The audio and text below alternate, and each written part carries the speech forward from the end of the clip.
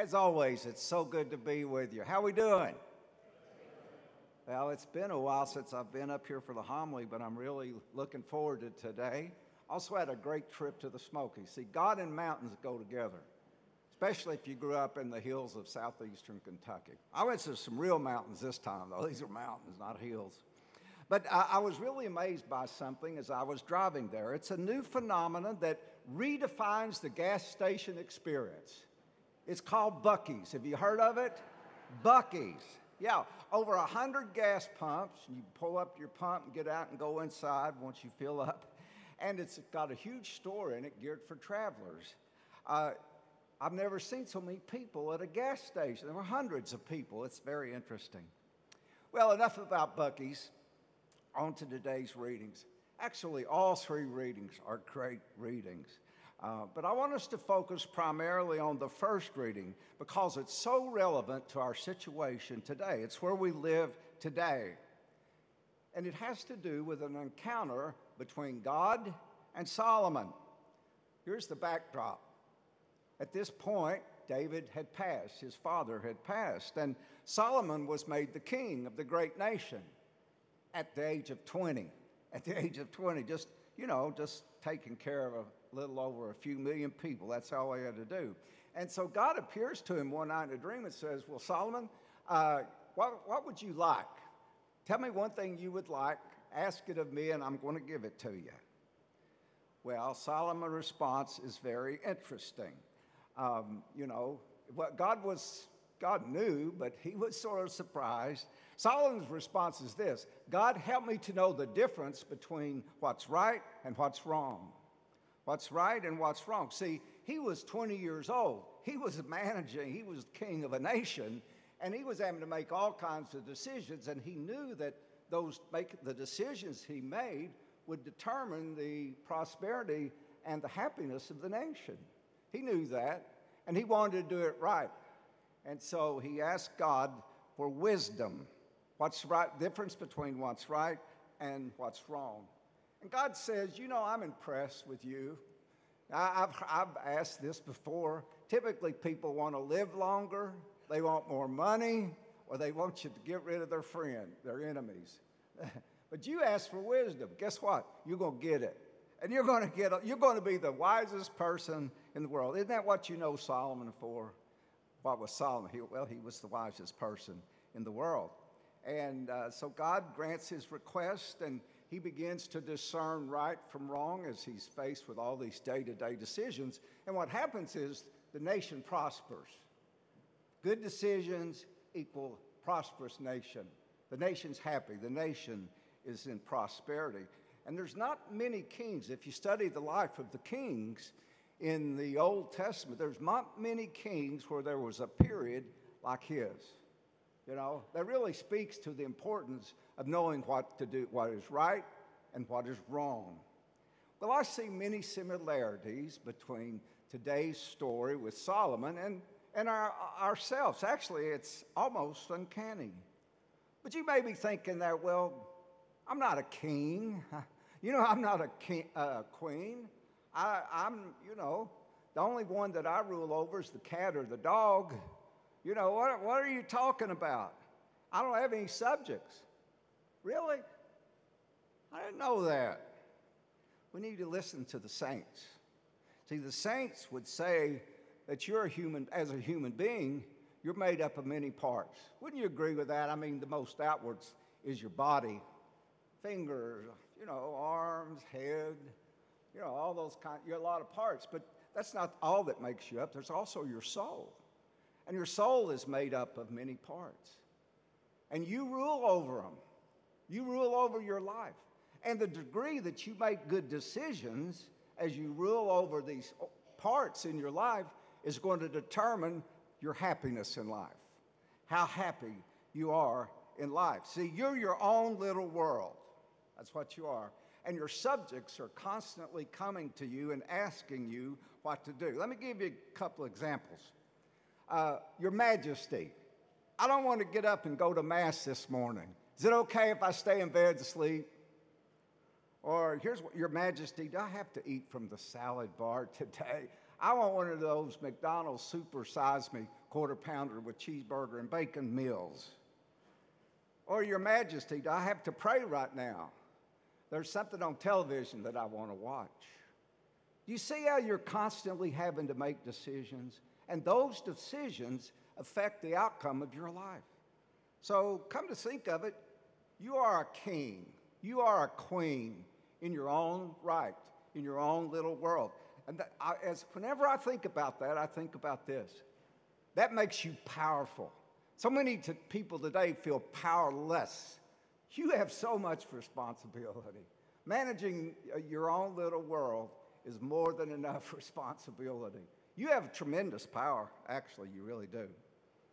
Well, just like Solomon, the decisions that he made, as we see, the prosperity of the nation, so goes it with us in life.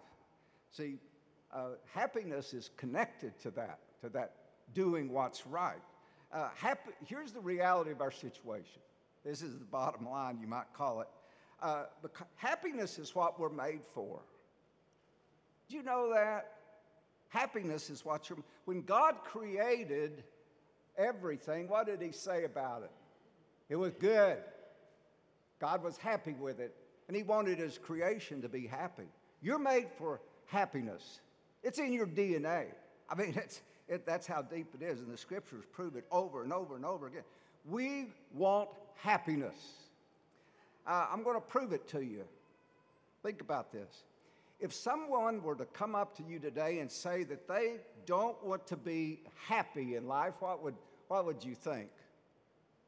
Well, you'd probably think there's something wrong with them, wouldn't you? There's something. Who doesn't want to be happy? See, that right there is a simple proof about the existence of happiness and our desire. It's built into us. Everybody wants to be happy. So let me share a couple more thoughts out of this story on our role as queen and king of our decisions in life. Primary question number one, how do we designate something as being right? That's the big question, you know. Solomon says, well, I want to do what's right. You know, you have to have some kind of standard about what's right. Well, what is it? It's the fundamental question. What makes right right? Well, you know, we think Scripture, church, you know, those kinds of things. You know, living by those things, that's what we heard you sing so beautifully in the psalm a while ago. Lord, I love your commands. But it even goes deeper than that. Yeah, those are very important. But there's only one answer. Doing something that is right leads you to the end, which is God. God is the end of right decision making. And when you make right decisions, you find God. When you find God, what do you find? Happiness. Happiness. You want to be happy? Find God. You'll be happy. See, church, God is the prize. God is what we've got our eyes set on, right? Like Paul said. How did Jesus describe it? Well, he uses a couple of great illustrations today. One, he says, God's like a treasure chest.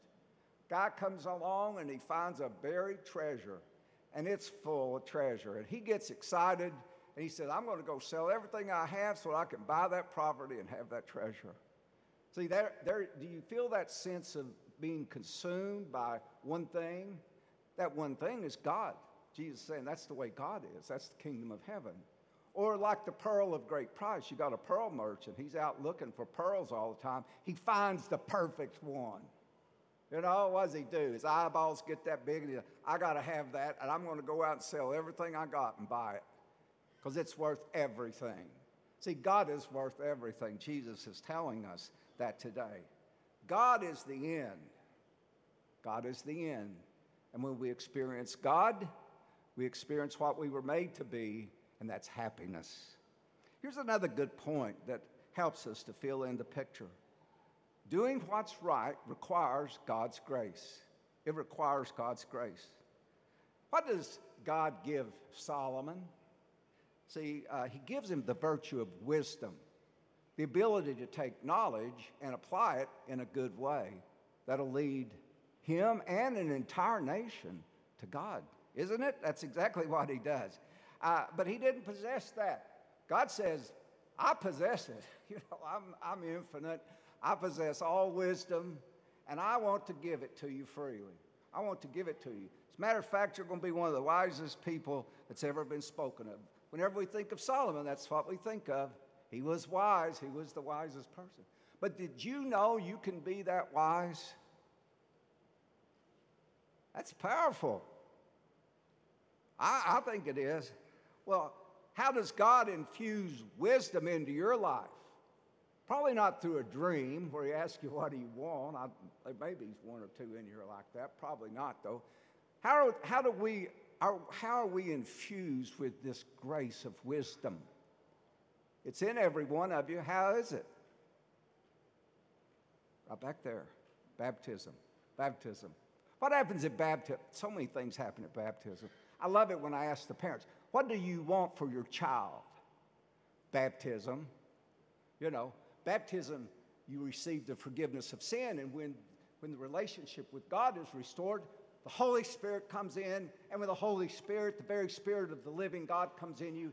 The Spirit of God infuses you with all of these virtues to assist and aid you in coming to Him and being happy. That's what He does. That's why we have the virtue of justice. We have the virtue of courage, moderation. We call those the cardinal virtues. Then there's the theological virtues. What are they? Faith, hope, and love. See, God infuses those into you. It's not something you can do. That's why baptism is so important. I wish we could baptize 1 million children here a year. I really do. I don't know how we do it. Well, we do it, wouldn't we, Sister Sarah? We do it, wouldn't we, Mark? Yeah. What is that? Forgiveness of sin, becoming a child of God, receiving the graces of God.